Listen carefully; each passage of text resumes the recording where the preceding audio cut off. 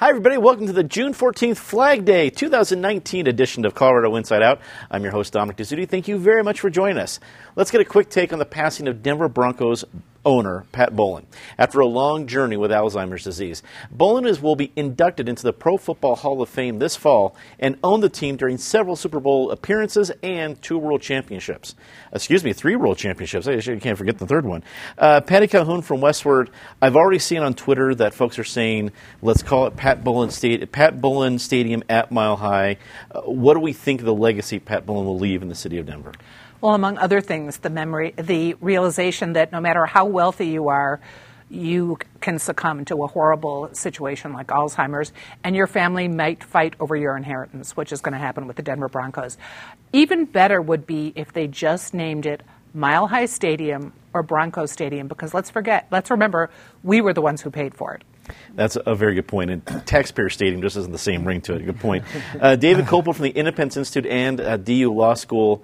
Pat Bowlen led the Broncos during a very successful run, but he also made a significant stamp on the Colorado community, the stadium not being the only one, but certainly the biggest one. What do you think his legacy is? Well, I think the only one at the table who was actually a political opponent of him, because the Independence Institute opposed what happened in the late 1990s, where he threatened to move the team to Los Angeles and blackmailed the city into the taxpayers, including the ones who couldn't care less about football, into buying a new stadium for him. But that said, he was unquestionably deserves to be in the Football Hall of Fame. He is one of the great and most influential and effective owners of the last 50 years. Natasha Gardner, articles editor of 5280. Denver loves its Rockies and its Nuggets and its Avalanche, but there's nothing like the passion this town has for the Broncos, and it's even around the region. How much of that do you think has to do with Pat Bowlen? I think a huge part of it, yeah. I mean, the city has a special passion, a special heart for the Broncos. I mean, this is still a town where you don't plan a Sunday event without first checking to see if the Broncos are playing. You don't go anywhere on Sunday without first checking if the Broncos are playing. And that's, whether you're a sports fan or not, that impacts your life. But I think that's also what's interesting, is that Pat had a big role in what the history of the city has been for the last few decades. But his legacy will continue with that stadium and the team that's playing there and that neighborhood. The city around that space is changing dramatically every single day right now. So I think while we're moving into his legacy and conversations about that, his name will remain a name that Denverites know for a long time. Joey Bunch, Deputy Managing Editor at Colorado Politics. You have the perspective of, since you've lived around the country and you've been in Colorado for a long time, but not the whole time that Pat Bowlen's been the owner, you've got a perspective outside the city of Denver, outside the state of Colorado. What's the impression of Pat Bowlen outside of the Centennial State? Well, I'm a Saints fan, diehard Saints fan, and, there was a long time that we would have liked to have had Pat Bowlen as the owner of the Saints, but that didn't happen. This is huge for Bronco Nation. I can't imagine that anybody other than John Elway could leave a larger hole in the hearts of Broncos fans. And his legacy exceeds the city of Denver. He was the chairman of the committee that negotiated the $18 billion TV contract that set the stage for all the sports contracts that we see now. He hasn't run the team since 2010, but, after a period of mourning, I think we can start talking about the Brittany Bowlen era. I don't think the Bowlens are going anywhere. Should be interesting. Colorado Republican officials announced this week that the recall effort of State Senator Tom Sullivan has been called off. Gun control groups who invested in fighting the recall called it a major victory, and the state Republican Party's decision to officially back the recall split many within the GOP.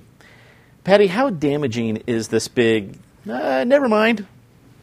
Well, it's less damaging than if the recall had continued, because I talked about this last week as my disgrace of the week, that of all the people to push on a recall, you have Tom Sullivan, who has been fighting went into the legislature after his son died in the Aurora Theater shooting, was fighting for red flag. People may or may not agree with the red flag law, but he was talking specifically about suicides issues and is very concerned about that. So the recall is taking after this man who hadn't really reneged on any promises he'd made when he was elected. I mean, that was part of the recall back in 2013. This was the Republican Party getting in the circular firing squad. It's just, the Republican Party needs to rebuild in this state, and this was not going to rebuild it. It was going to tear it apart. So smart for them to drop it. It would have been much more damaging to continue the recall. David, were the opinions about this recall as split among among Colorado conservatives and Republicans as some reports make it seem? Yes, you had the people who wanted to, might have been able to raise some money for themselves, but had no chance of winning, unlike the Galindo recall where she was 20 points underwater in the polls and was headed for certain defeat. And in a way, it was a lucky thing for the Democratic Party that because of her some personal issues, she ended up resigning, and so the seat could be filled by a Democratic appointment rather than won by a Republican in a runoff. This had no prospect of going that way. All it was accomplishing ultimately was increasing Tom Sullivan's email fundraising list, and that's already been done to a substantial degree. So not only does he have more money in the bank for 2020, where he does have a pretty far left voting record in a middle of the road district, but the recall would not have succeeded. And now that he's a national figure, in at least for some donors, this gives him all the more opportunity to run for Congress one day, to move up to the state Senate. So as Patty said, it was if you light yourself on fire, that was a bad idea in the first place, but it's a good idea to put out the fire rather than letting it run its course. Natasha, some of the comments from folks who wanted the recall said, well, now we'll just concentrate on his seat in 2020. Well, as David alluded to, they just dumped $200,000 into the market on efforts to say what a great guy he is. They have a bunch of new emails. So they just made this windmill they were tilting at that much bigger for 2020. Perhaps I'm being cynical. It has happened before. What do you think? I absolutely agree with this. I think the biggest winner out of this is Tom Sullivan, who just got a bunch of free advertising and free sort of campaigning and free publicity. The thing I'm concerned with is I don't know how Colorado voters are going to feel about this constant campaign cycle. If we start doing recalls on 2-year seats, that means they're having elections every year, or at least talking and thinking about elections every. I mean, the session is 120 days to begin with. He was already halfway through that. You just have to get through another session. I wonder if not only did this particular situation not work, but are voters going to start looking at these recall conversations and saying, let's not do this. We elect people for a certain amount of time. Let's let them do their job. The other winner, I think, in this is Cole Wist, who came out and pretty clearly, who actually lost to Sullivan, who came out and said this was not the right thing to do. I admire his ability to stand up in that moment and say what was an important statement. Joey, what's your sense of what this does for the Colorado GOP? On one end, they pulled the plug early enough that more damage wasn't done, but on the other end, they did just dump a bunch of money and support into Tom Sullivan's coffers. Where does it lie at this point? Well, the Colorado GOP is not in a good position any way you look right now. They on the day that they pulled this recall effort, I was just about to sit down and write that these gun control groups and liberal groups were ready to drop $100,000 behind Tom Sullivan. I think Republicans looked at that and said, and they can ill afford to get their, to get their butt handed to them in an election in November going into the 2020 cycle. But Colorado Politics reported this morning that now they're looking at Brittany Pedersen. Brittany Pedersen won in Lakewood. She won by 17 points last November, and the woman that the Republicans are preparing to run against her lost to Pedersen by 18 points in the House race. 2 years earlier. I don't see the wisdom in this. I don't see the politics in it. But, maybe there's something there. But there is such a thing as donor fatigue. And if they're going to go back to Republican donors year after year, Republicans are going to fall further behind. They're not going to get ahead. Presidential candidate John Hickenlooper made national headlines this week with a speech denouncing socialism, making a stark contrast to the position Bernie Sanders laid out at the same situation in California. Meanwhile, both John Hickenlooper and Michael Bennet qualify to take part in the first televised Democratic presidential candidate debates later this month. David, the first season of Gilligan's Island, you have, they introduce in the open Gilligan and the skipper, and when they get to Professor Marianne, they say, the rest. I got to believe when they introduce this debate, they say, here's Joe Biden, here's Bernie Sanders, here's Pete Buttigieg, and the rest. Again, maybe I continue to be cynical, but are they going to be able to stick out on the same stage with what I would consider some pretty heavy hitters, the headliners of the Democratic race? Well, the fact is that as Gilligan's Island went on, the professor and Marianne did such a good job that they got individually named in the opening, the Professor and Marianne. Exactly. And, everybody wished they would get married because they would have been such a great couple. I think back to the first time Joe Biden ran for president in 1987, before he had to drop out of the race after it turned out he'd plagiarized his autobiographical speech from the true autobiography of then British Labour Party leader Neil Kinnock. But Biden said, I'm not running for the honor of being the Democratic nominee. I'm running so that I can win this election and be president. And he was saying, so whatever it costs me even if I lose the Democratic primaries and don't get the nomination, I'm not going to go so far left that I become unelectable in the general election, which is one of the things that Walter Mondale had made a mistake about back in 1984 and ended up losing to Reagan in a landslide. I think that is a wise strategy, and there's a lot of people in this country who are ready to vote for what was the winning slogan in 1920 when Warren Harding won, return to normalcy. But, Biden has been abandoning all of the things he used to believe in, other than unlimited trade with China, as he moves to the left and panders.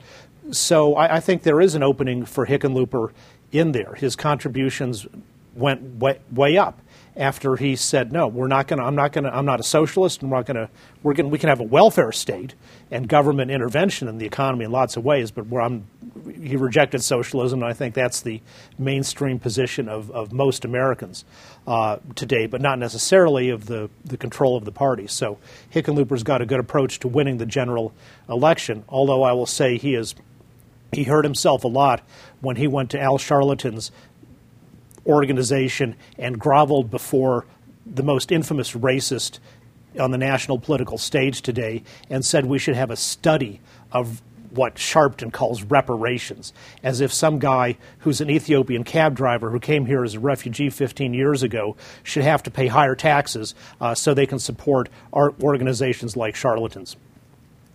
Natasha, you have both John Hickenlooper and Michael Bennet with a tough job. It's their first debate, which is great. You're on the big stage, and clearly of the two debates, that's going to get, I think, if there's going to be any ratings involved, the higher ratings because you have the headliners there. But now you've got to stick out. What kind of odds do you give both either John Hickenlooper or Michael Bennet being able to come out with anything positively memorable out of this debate? I think their team is going to spend the entire time between now and then preparing for exactly that. How do you stand out without not also seeming comical or like you're stretching too far? That's going to be a difficult decision for both of their teams. I think there's actually two lessons to be learned in prep for that from local races recently. One, last Sunday, the Democrats had their first forum looking at the Senate race against Cory Gardner. There were, I think it was 8 or 9 people speaking that day, and it gets to be a long day. I mean, it was a pretty lively format. They had good questions, good presentation from all the candidates, but it's a long night. So add even more candidates into that on a presidential level. It'll be interesting to see how that plays out. And then my other point is for local races is the runoff. It was a very different municipal race when you had all kinds of candidates on the ticket. It's a very different thing when you're a runoff situation. You have 2 people. Ultimately, the Democrats want to take back the White House. So all of this debate coverage, figuring out who is going to be the forerunner, they may get distracted, but their ultimate goal, which they really do have to stay focused on if they want to reach it, is figuring out who could defeat President Trump. Joey, I don't know where Michael Bennet has stood on these issues, but John Hickenlooper seems to be trying to make his own, maybe not his own, but at least headlines for himself that are denouncing socialism, coming out and saying, hey, we can't be about free everything. In this day and age, while that might be viable in a general election, doesn't seem it's going to get a whole lot of cheering at Democratic events right now, just from what you're seeing from everybody else. Can he stand on that for long? Well, first off, I want to point out that I think that you made the Gilligan's Island point just so that I wouldn't do it when you got to me. So congratulations. But, Hickenlooper has picked a lane, but is that lane going where the party's going? And I don't think it is. He practically got booed off the stage in California a couple of weeks ago when he spoke against socialism. And, I don't know. So I think he's going to tell us whether, that was about California or whether it was about the Democratic Party. As far far as the debate goes, he and Bennett are in the top 20 out of 24. I'll be more impressed if they're on stage in Milwaukee next summer. I don't know how much this says. They've got a long way to go and a short time to get there. So I see you at Gilligan's Island and raise you a Smokey and the Bandit. As always, Joey, the better comment made by you. I absolutely go with that. Patty, wrap it up for us. You know John Hickenlooper very well. We have watched Michael Bennett in his political career here pretty closely. Who has the better shot at sticking out in a positive fashion in that kind of environment? On the 3-hour tour, to go back to Gilligan's Island, with 5 moderators and 10 people, you can't even imagine the logistics of having any kind of useful discussion. But I think if you're looking at the Gilligan's Island thing, Bennett kind of comes across as the professor. He's been on a lot of news shows lately. He seems very measured and that he's thought about these issues, but he's not going to have the charisma say, I don't know if we can put John Hickenlooper in the ginger category, but he's got the potential with his work background, with his business background, with the fact that he's now embraced the fact that he is a capitalist, even if he's a generous-hearted capitalist, that he could go up against Trump. So I think he's got a better shot depending on how he behaves in that debate. But it may be that no one comes out a winner, that we just have Sanders and Biden going after each other, not changing their positions at all, and no one really making a dent. I think your comparison makes sense because I can't imagine Ginger Grant being a fan of socialism either. So I think you're right there. Jefferson County officials announced more details of the plans to consider tearing down and replacing the current Columbine High School. Online surveys and community forums will seek input from Jefferson County residents, and a bond vote will be needed to approve funds to the project if it were to move forward. Natasha, there's going to be plenty of time to debate the details if it goes that far, but we started this conversation last week. Let's continue about what we think about the details being released. Is Jeffco going about this the right way? Are the right folks going to be involved in the decision-making?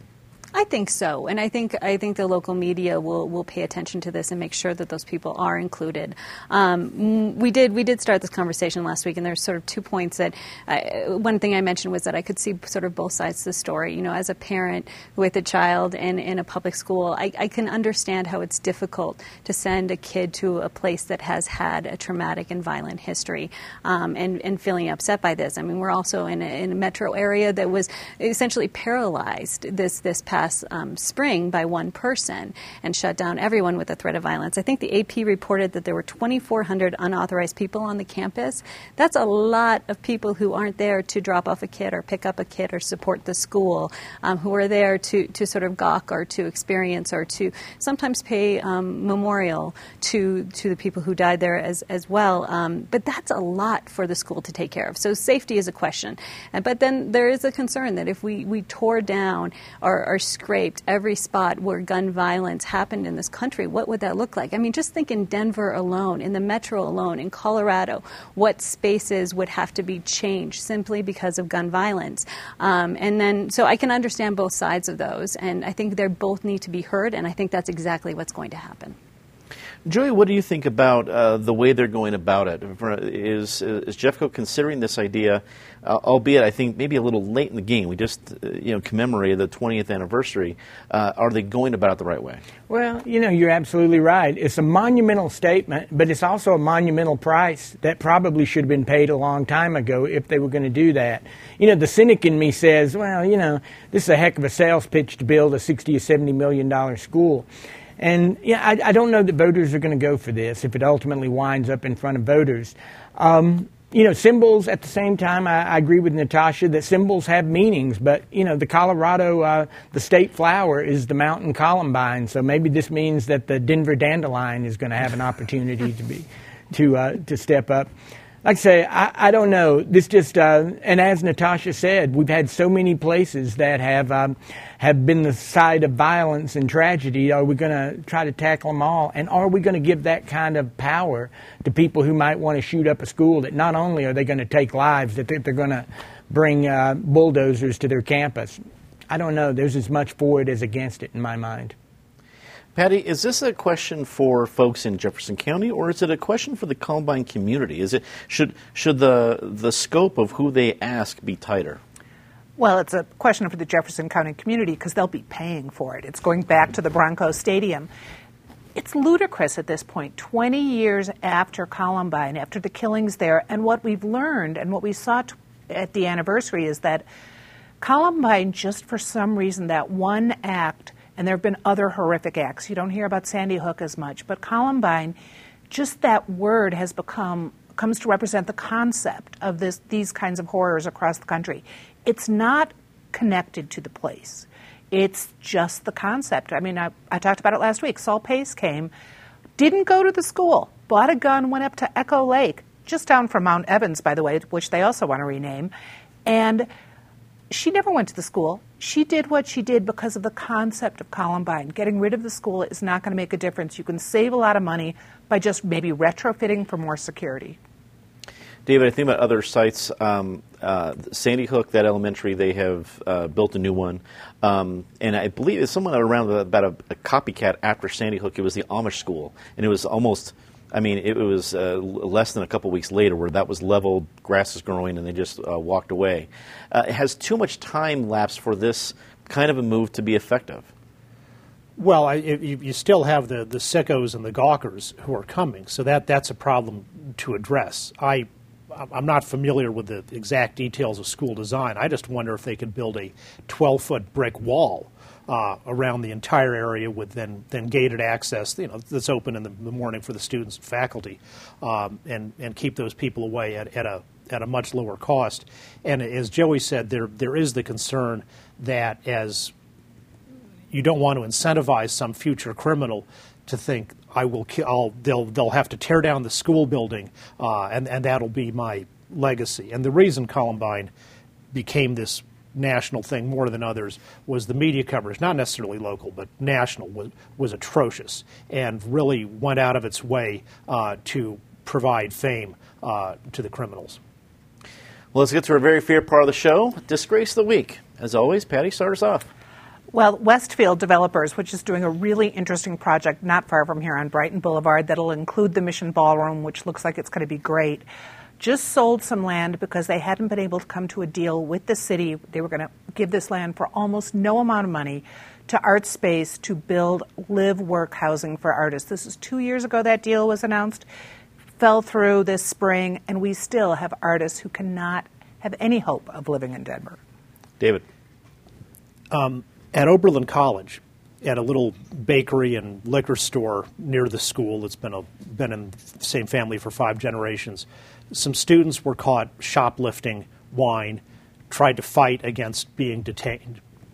And so there was a scuffle. Well, this happened the day after the 2016 election, and so a racist mob of students at the school, aided, abetted, and incited by the school administration, tried to destroy this business. The jury has just come in with a verdict against Oberlin College for its leading role in this defamation. $11 million in actual damages, $22 million in punitive damages, plus attorney's fees. I hope that sends a message to administrators all over the country to stop siding with vicious racists. Natasha. This is not a new thing. I'm still mourning the loss of the daily press meeting at the White House. I do hope there's a little bit of optimism that with the changes announced this week that perhaps it can come back, but I'm not holding my breath. And they say I'm the optimist at this table, Natasha. Well done. Joey. Well, the governor's office signed an executive order to increase immunizations this week, but and that was one of the most controversial topics of the last session. A lot of people showed up to oppose that. They announced the signing at Children's Hospital on Wednesday night for first thing Thursday morning, and opponents had no opportunity to protest or to show up. The governor's office thinks I'm crazy, but, why are you signing it at a children's hospital if it's not political? And I'm of the belief that there are no coincidences in politics. I think this was an attempt to sidestep opponents. Time to say something nice. Patty. If I'm staying in the arts groups for right now, Denver Botanic Gardens, which is doing a great job of moving into this millennium and beyond, and just started its concert series. And also Happy Pride Fest for the 400,000 people who are alleged to be coming down to Civic Center Park. David. Lynn Bartles, formerly spokesperson for the previous nonpartisan, highly competent Secretary of State, is now back in the journalism business, at least part-time, writing for Colorado politics. As a wonderful segue, a little preview, Lynn will be able to join us around this panel next week, so very excited to see her back. Natasha. Denverite reported this week about how the Denver Public Library is now borrowing free bike kits to people to be able to repair their wheels. Just another way that Denver Public Library continues to think outside of the box to come up with great ways to reach out to their Denver citizens. Imagine asking a librarian 30 years ago, how are you going to stay relevant? Well, we're going to have bike repair kits. But they are. It's a good move. Joey. My friend Nick Garcia at the Denver Post wrote the definitive profile on Martin Reese, the state's first gentleman this week. You know, we don't know enough about him, and he's a historic figure. So way to go, Nick. You're here. Before we leave you tonight, we have several important updates. If you're looking for advice on financial planning, and really who isn't, be sure to attend our free financial planning, wills, and trust workshop that is here in our studios next Tuesday, June 18th at 1 p.m. Call our number 303-296-1212 for details. Next, I want to give a special preview of our next season of Street Level. We are kicking it off next Tuesday. The 18th is a big day around here. This time we are focusing on the startup boom in Colorado and how it all came to be. The broadcast premieres on Tuesday, June 18th, and if you're I don't watch TV anymore crowd, of course you're probably watching this TV, so you're probably not that crowd, but if you are, it's going to be all available on cpt12.org/startups. You can watch the whole season there. And you can watch it even before the 18th if you have Passport with CPT12 right now. And then finally, we want to definitely send out a happy Father's Day to folks out there, to all the dads out there, especially mine. I couldn't very well wish my mom happy Mother's Day on the program and forget my dad. I'm too smart of a favorite kid to do that. That is indeed all the time we have for this episode of Colorado Inside Out. For everyone here at CPT12, I'm Dominic Dezzutti. Thank you very much for watching. Good night.